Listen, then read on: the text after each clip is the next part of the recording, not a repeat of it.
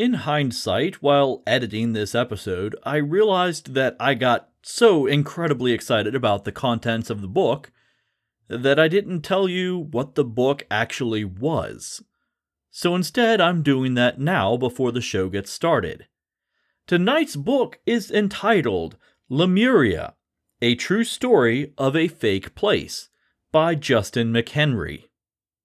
I also want to take this moment to give a shout out to my friend CJ Wheelwright, who is responsible for the new intro to the show, plus the extra voiceover work for Annie Besant. If you're looking to get a copy of this book, or if you would like to contact CJ to get your own voiceover work done, I'll have links to both in the show notes.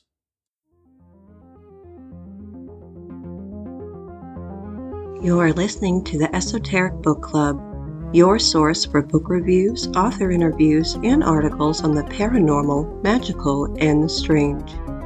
Episodes are released on the new moon and full moon and can be streamed from esotericbookclub.org. Here's your host, the bearded weirdo himself, Jason.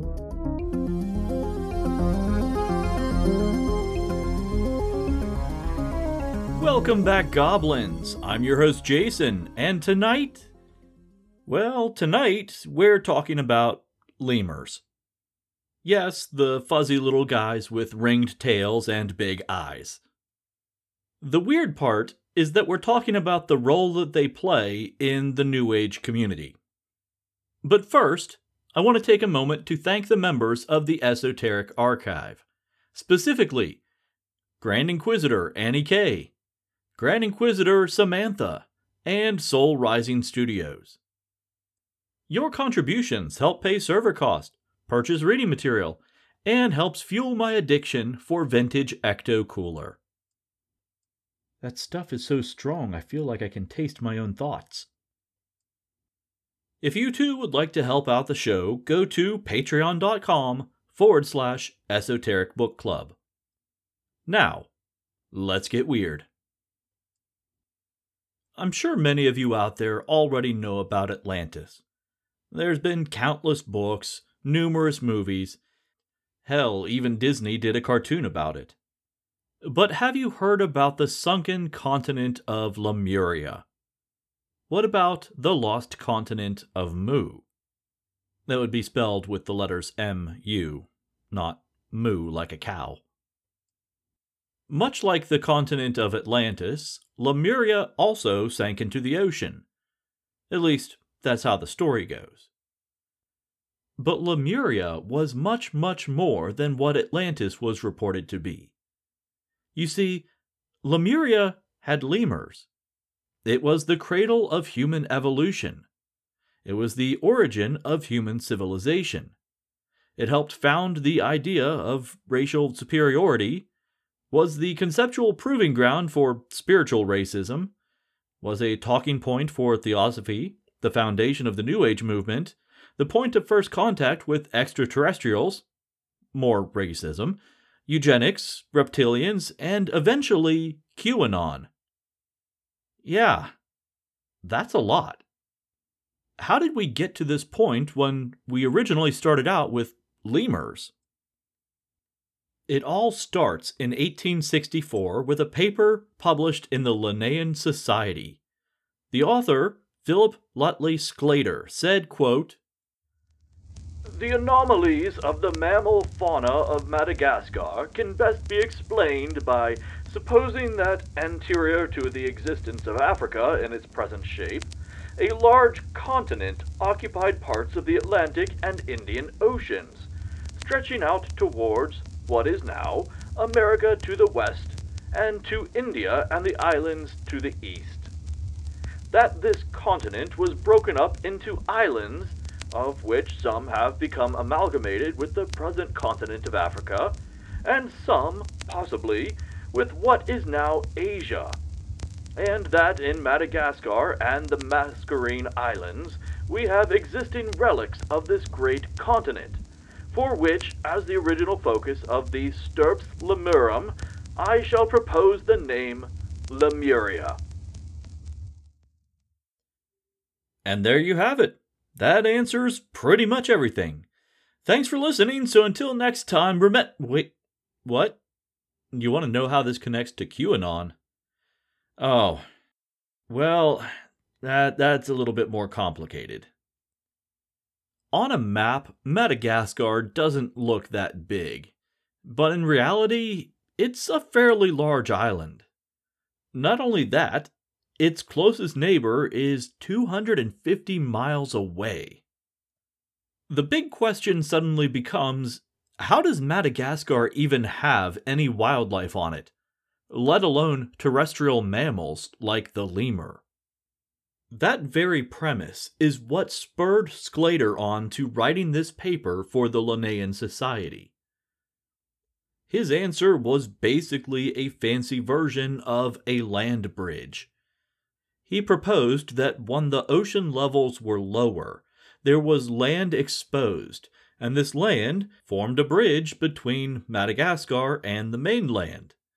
And since this land bridge was responsible for the migration of the ancestor of lemurs coming to Madagascar, Sclater decided to name this land formation Lemuria. This is just one theory as to why there are lemurs on Madagascar. Initially, it was thought that perhaps they had just always been there, basically since the end of the dinosaurs. But after some paleontological research, it was discovered that the asteroid that killed off the dinosaurs basically cleaned Madagascar right off the map. It was essentially a dead zone for a long, long time. The next theory that popped up was, well, maybe mankind is responsible for the lemurs. No, turns out that's not real likely either, because frankly, we don't have any archaeological evidence for human habitation on Madagascar before the current era. So if we're throwing out the idea of the land bridge, the idea that they evolved on the island, and we're throwing out the idea that humans are responsible for them, where does that leave us? If you thought the land bridge island of Lemuria was crazy, just wait till you hear the current modern theory. The current theory explaining the presence of lemurs on Madagascar is this. The species that lemurs came from was known for deep hibernation. So at some point, a conspiracy of proto-lemurs were in a deep hibernation within the trunk of a hollow tree. There were enough of them in this tree that eventually they could spawn an entire new species. Now, how did this tree get from the mainland to Madagascar, which I want to remind you is 250 miles at the closest point? So scientists believe that there was a giant hurricane, one strong enough that it ripped this tree up out of the ground and blew the debris out to Madagascar. Here's the caveat though. It had to be strong enough to do that, but also the lemurs' hibernation had to be deep enough that they didn't wake up. Yeah. That's the current theory that scientists are going with. Suddenly, the idea of a continental-sized land bridge doesn't sound so far-fetched, does it? A short time later, English naturalist Alfred Russel Wallace proposed that there was really a sunken continent deep within the Indian Ocean. A continent that was otherwise not connected to Africa. So it was kind of Lemuria, but it wasn't. This is where we really start to see this continental drift of this hypothetical land. Before we go any further, I want to make one thing abundantly clear. Lemuria does not, nor has it ever actually existed. Even Sclater didn't actually think this was a physical place. It was a placeholder, a concept.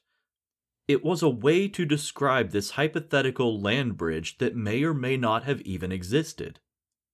In fact, following its naming, scientists spent a lot of effort trying to disprove its existence.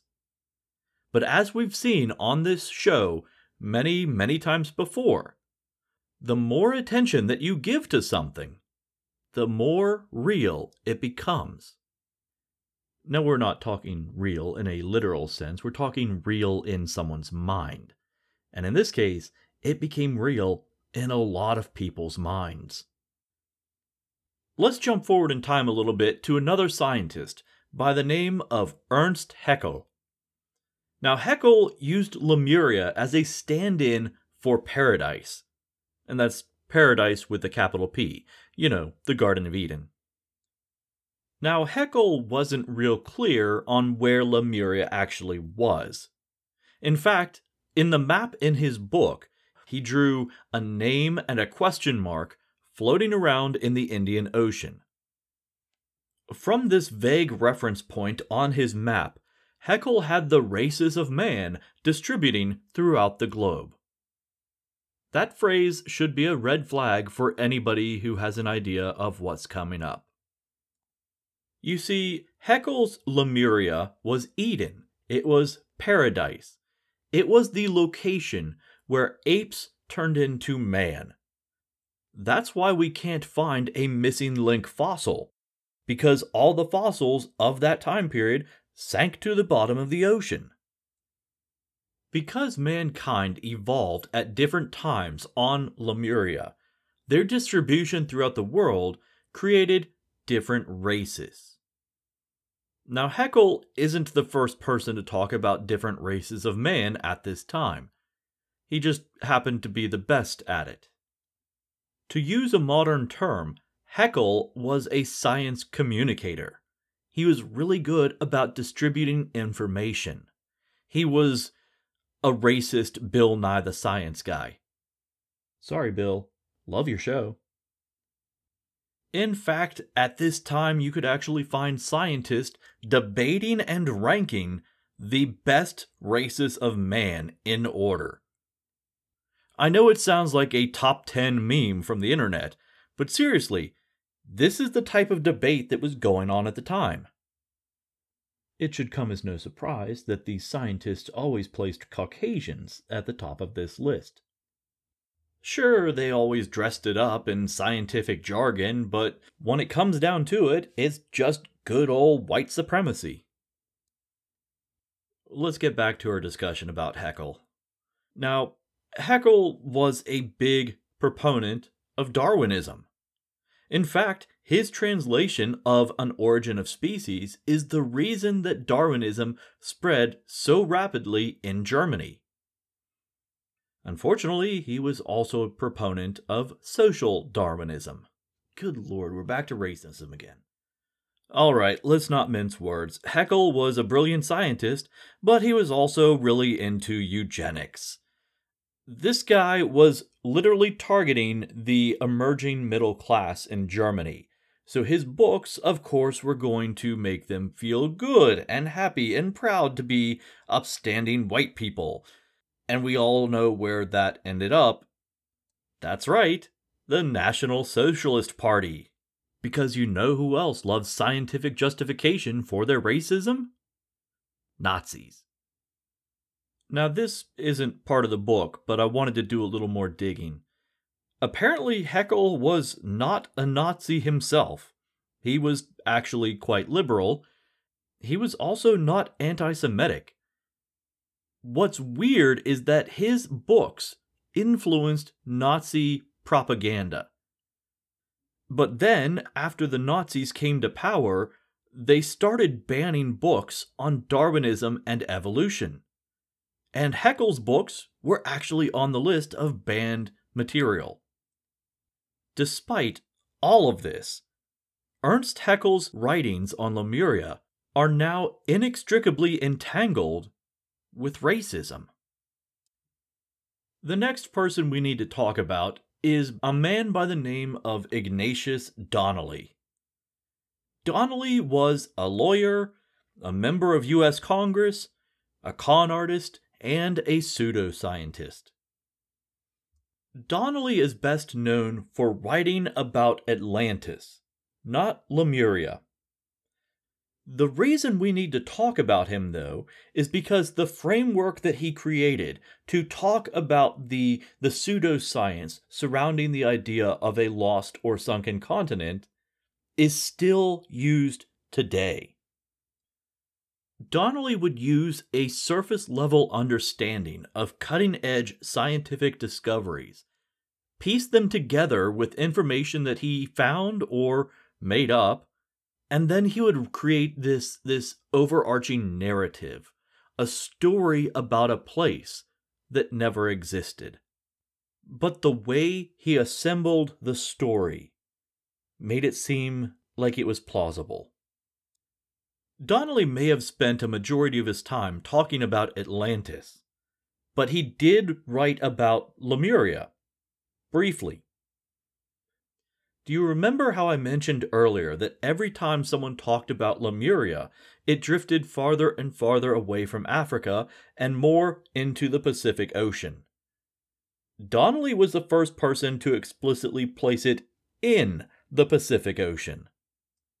Once again, Lemuria was taking the prominence as a land bridge. Only this time, it was trying to explain why there were similarities between animals in Asia and the Americas. As we move away from Donnelly, the island of Lemuria is going to remove any pretense of being scientific and move entirely into the realm of metaphysics. Now we come to Helena Blavatsky. Anyone familiar with modern esotericism has at least heard of the name Blavatsky. Helena was a turn-of-the-century mystic. Yeah, we're gonna go with mystic, because really there's no other way to describe her. She drew inspiration from Tibetan Buddhism, Kabbalah, the writings of Pythagoras, Hermeticism, Rosicrucianism, Mesmerism, Eliphas Levi's transcendental magic, and even early spiritualism. Today, Blavatsky is held up as a shining example of cultural appropriation. And in all fairness, that's accurate. But she's also responsible for the transmission of information about the East to the West. And it wasn't entirely all about profit. She and her contemporary, Henry Steele Olcott, were actually the first notable Westerners to convert to Buddhism.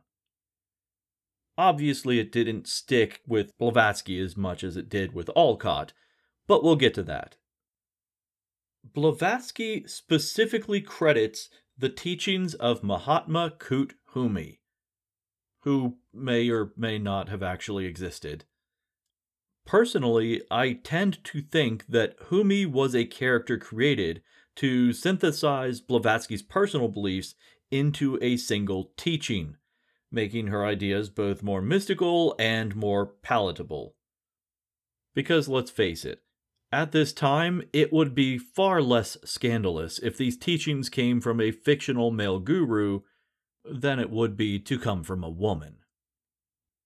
At some point in Blavatsky's search for spiritual mysticism, she met up with a man named Colonel Henry Steele Olcott. Olcott was a reporter, an investigator, Freemason, lawyer, and a veteran of the American Civil War. By all accounts, Olcott was a pretty stand-up guy. They met as a result of their shared interest in spiritualism in post-Civil War America. Eventually, they both traveled to India, where they converted to Buddhism, and later established the Theosophical Society. Here, Olcott served as the president, and Blavatsky served as secretary. From here, things get a little convoluted, so I'm going to try to summarize it as best as I can. Blavatsky met someone by the name of A.P. Sennett, who was fascinated by theosophy, but he also wanted proof of Blavatsky's claims. Sennett wanted access to Blavatsky's Ascendant Masters. The Ascendant Masters were hidden mystics who were sharing their knowledge with Blavatsky, allegedly. And since these Ascendant Masters didn't actually exist, Blavatsky had to go to some rather unsavory means in order to pull off this charade. According to reports from some of Blavatsky's assistants, she would cause letters from some of her ascendant masters to apport and fall into the lap of AP Senate during their meetings. These letters were dropped through the cracks in the ceiling from the floor above them. So through a combination of low light and misdirection, it made it seem like these letters just appeared out of nowhere. Taken out of context, this sounds ridiculous. But you have to remember that Senate was already a believer. He wanted to believe in this stuff, so when he went there and Blavatsky did her little parlor trick, he actually fell for it. He later used this collection of letters that he received from Blavatsky to create his book, Esoteric Buddhism, where he speaks about Lemuria as a symbol of mankind's ascension. Okay, so we're taking Lemuria, and we're removing the racism, and we're bringing it back to spiritual enlightenment. This is a good thing, right? Unfortunately, this didn't last long, because Blavatsky later released her book, The Secret Doctrine. Actually, it was 2 books. It was 1,500 pages and just an enormous tome of a synthesis of all of her beliefs and ideas.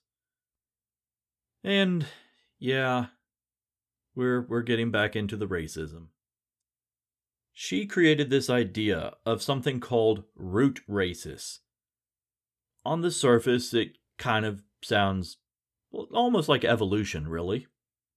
And it does have to do with the creation and evolution of man. But oh boy, just wait till you hear this. According to Blavatsky, there are 7 root races, and they will come about through a series of events. The first root race were ethereal beings, and they were comprised of the Lords of the Moon and the Lords of Flame.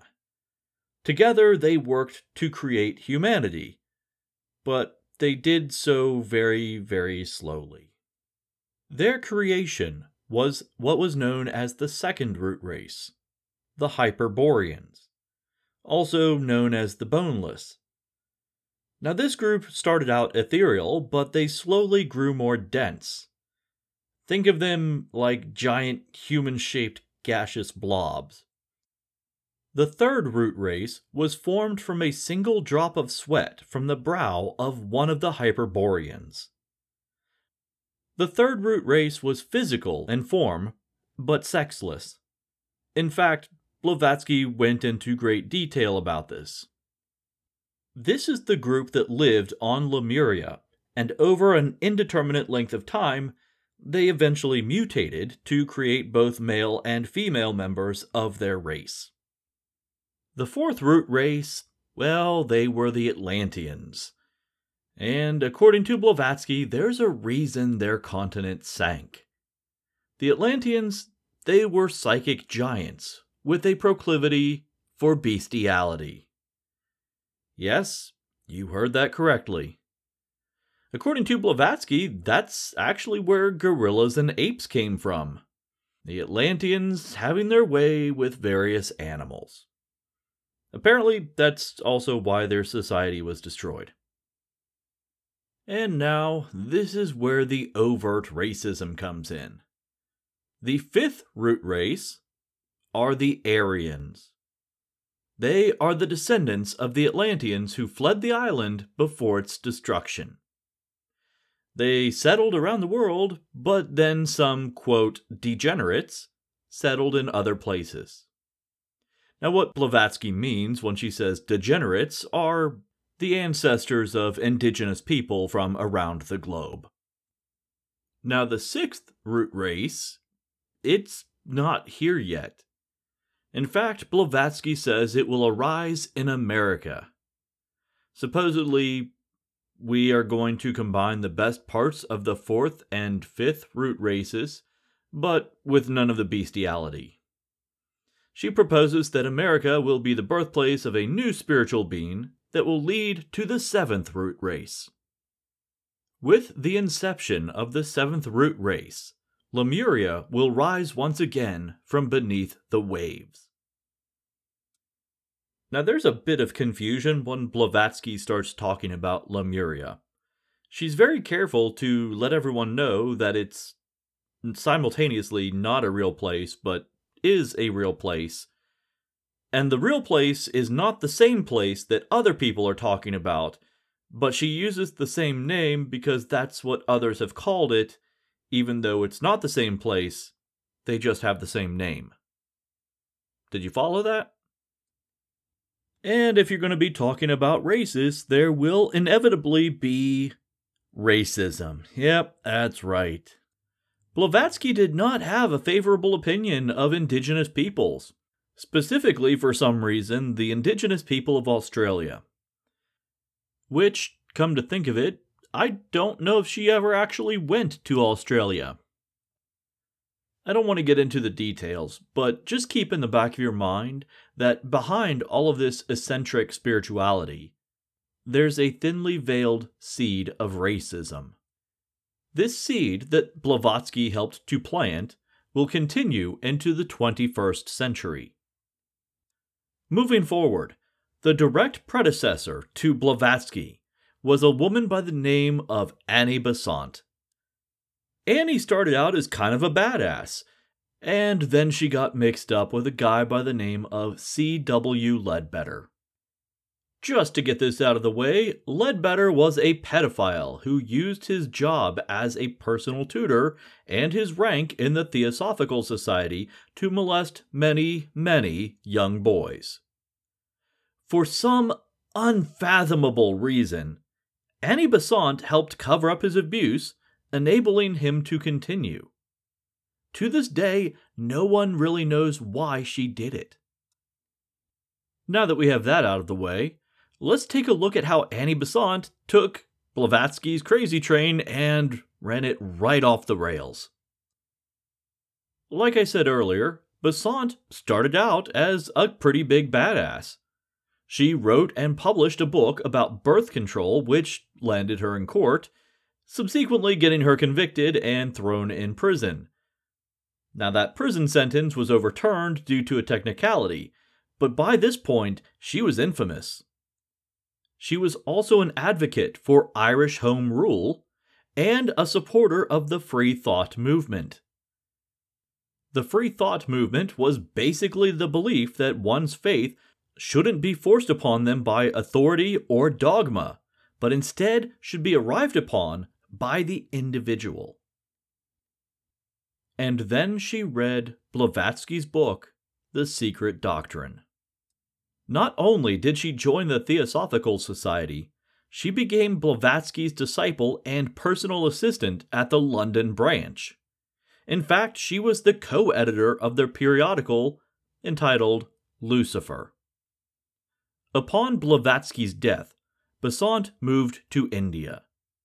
There, she became an advocate for Indian freedom and self-rule, as well as an educator for the Indian youth. She was an absolute superstar in India, until she bungled her response to the Jallianwala Bagh massacre. While this lost her the support of the Indian people, it was the impetus for the rise of another advocate, Mahatma Gandhi. This is about the same time that she began working with Leadbetter, and together they were testing out astral projection and other occult experiments, which eventually led to the publication of their book, Thought Forms. This book is still highly regarded today by occultists. Coincidentally, if you think I should review it, let me know on one of the various social media platforms. Eventually, the two co-authored the book, Man, Whence, How, and Whither. If that sounds like a convoluted title, that gives you a very good indication of what the contents are like. What is the best way to describe this book? Imagine Blavatsky's Secret Doctrine, synthesized, shortened, and then transcribed by IKEA. To give you an idea of what kind of insanity we're talking about, here's my friend CJ doing a dramatic reading from Man, Whence, How, and Whither.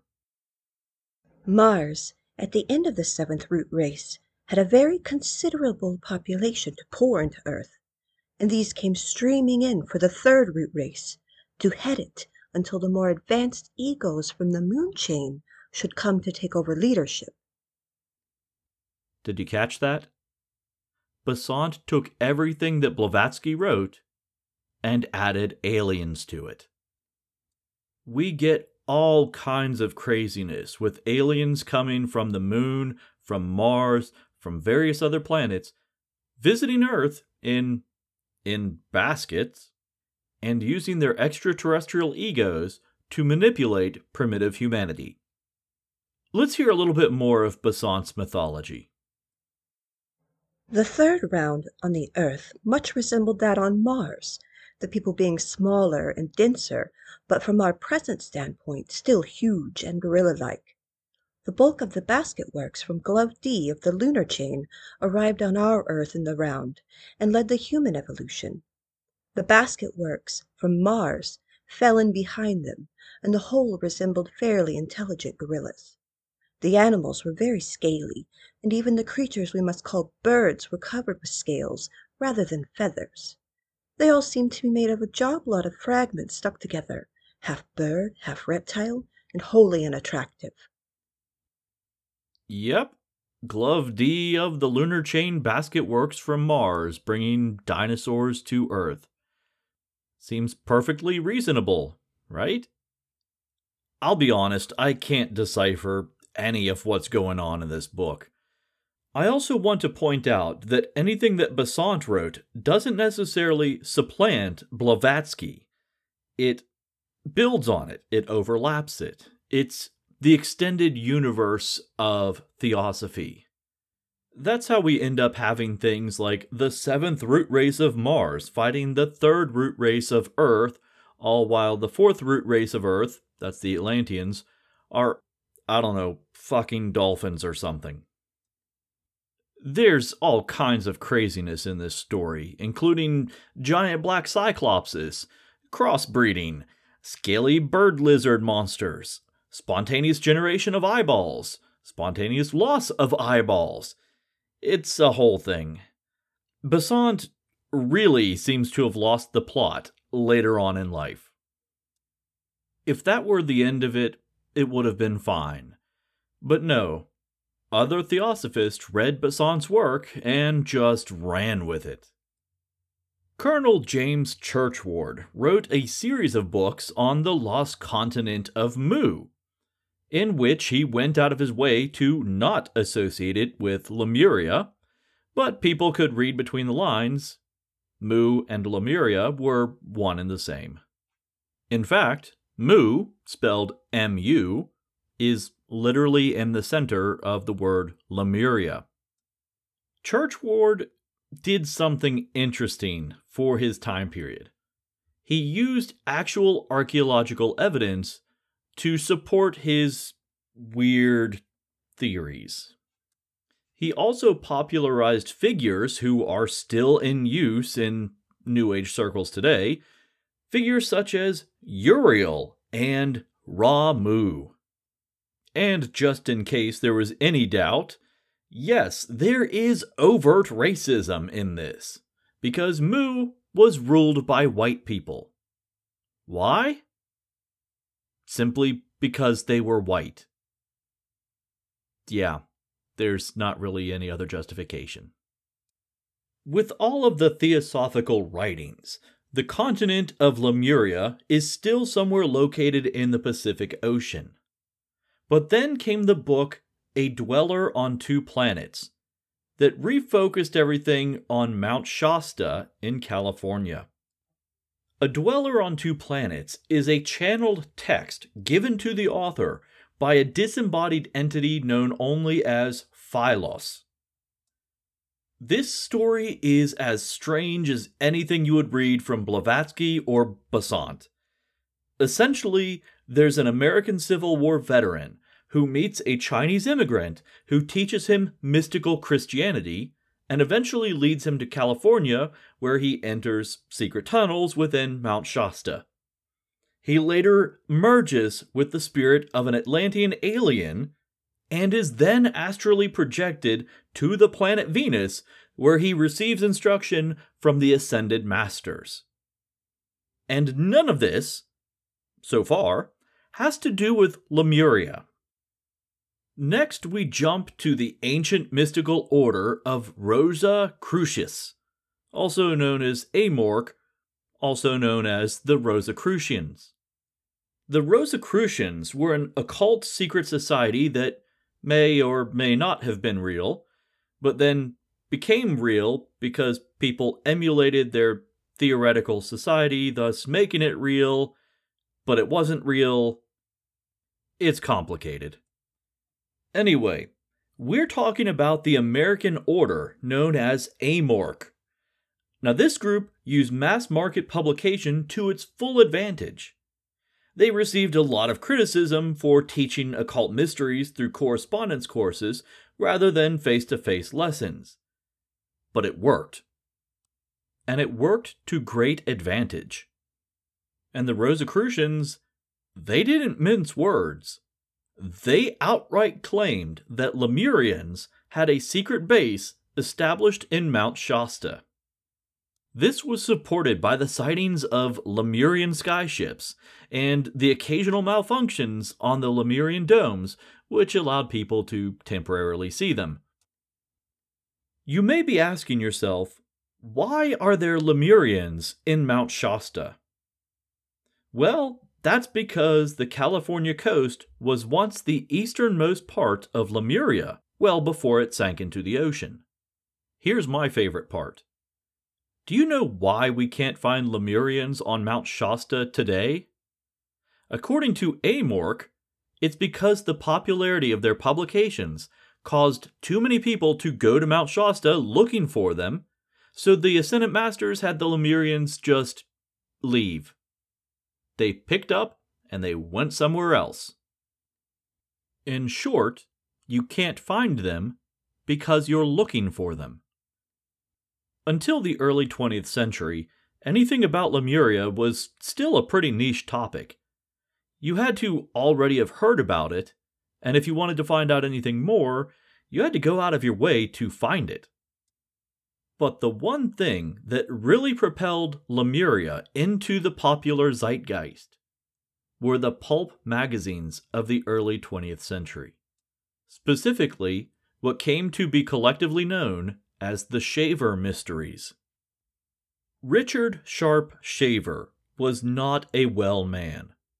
He was in and out of mental health facilities after the death of his older brother, a brother that he idolized. He experienced frequent hallucinations and paranoia. At this time, the asylums were overcrowded, so anyone who was not a threat to themselves or to others were allowed to stay with relatives. This is how Shaver, when he was supposed to be staying with relatives, disappeared. He simply left.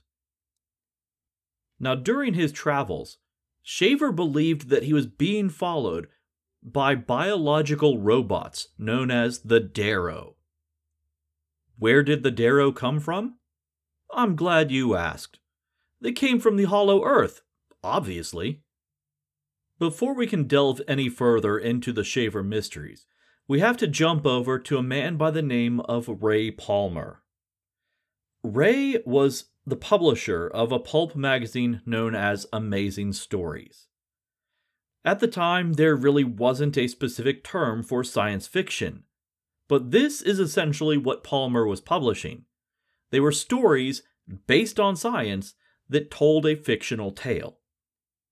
In fact, after Palmer began publishing Shaver's letters to the magazine, he began to get a lot of flack from the other authors, who were frankly angry that the stories didn't have a basis at all in science or reality.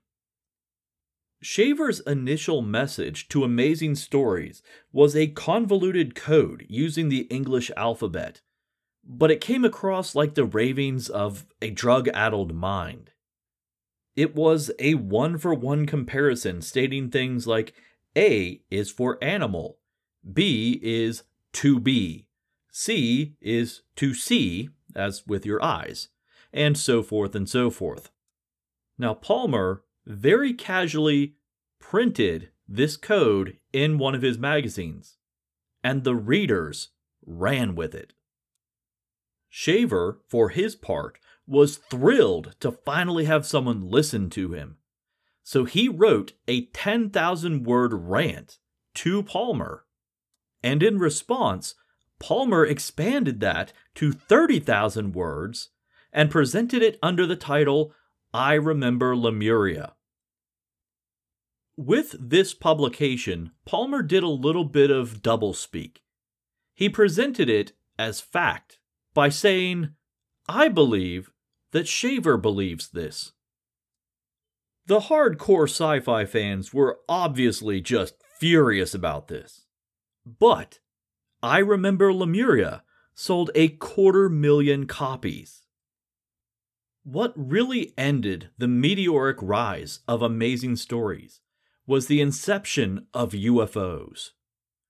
America's attention was now on the unidentified flying object, and Palmer shifted gears entirely. He no longer presented science fiction. He created Fate magazine. In the latter half of the 20th century, America got caught up in the Age of Aquarius, channeling, a bunch of cults, and the New Age movement. So while we imagine that this is the time when the West was introduced to philosophies of the East, it is also a time of victimization.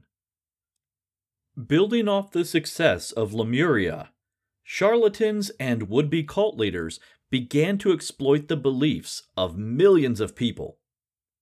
And lurking, ever present in the background, is the shadow of white supremacy. This is when we saw the rise of strange Christian mysticism cults that combined biblical teachings with Lemurian mythology.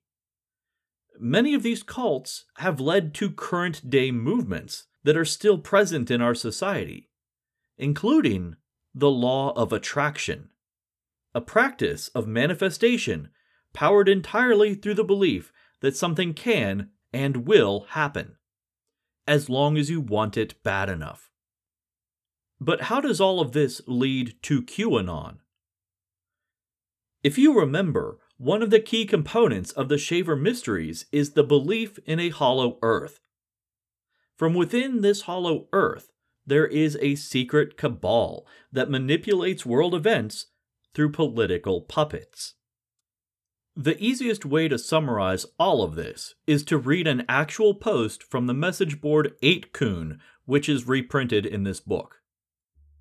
26,000 years ago, the cabal was formed with the goal of enslaving the entire planet. The major superpowers at that time on the planet were Atlantis and Lemuria, akin to US and Russia today. So the cabal engineered a war, man. Since misusing advanced tech for wars isn't exactly going to end well, it culminated in around 11,500 years ago when the Atlantean fleet glassed the Lemurians. They were located either at today's Gobi Desert or in the Pacific, depending on the source, but more than likely the Pacific. And the Lemurians, they pulled an asteroid from the belt between Mars and Jupiter, ironically also a remnant of past wars, and smashed it into the Atlantic Ocean. This is why you have things like the Ring of Fire and tectonic plates acting up all the time. This event is described in the Bible as the Great Flood. To end the show, I'm just going to read the conclusion that the author put in the book. He says, whether Lemuria did or did not exist seems rather beyond the point. Lemuria is not meant to be real or to have actually existed. That would zap the power and the meaning from the place. Lemuria needs to exist in the beyond, out past our ability to comprehend. Otherwise, it's only a highway for ancient lemurs. If you enjoyed the show, leave me a like, post a review, share the episode with a friend, or if you're especially inclined, join me on the Esoteric Archive at patreon.com. Archive members, stick around. You're going to get your own review of a book about pagan rites of passage, written specifically for children. For the rest of you, until next time, remember, stay weird.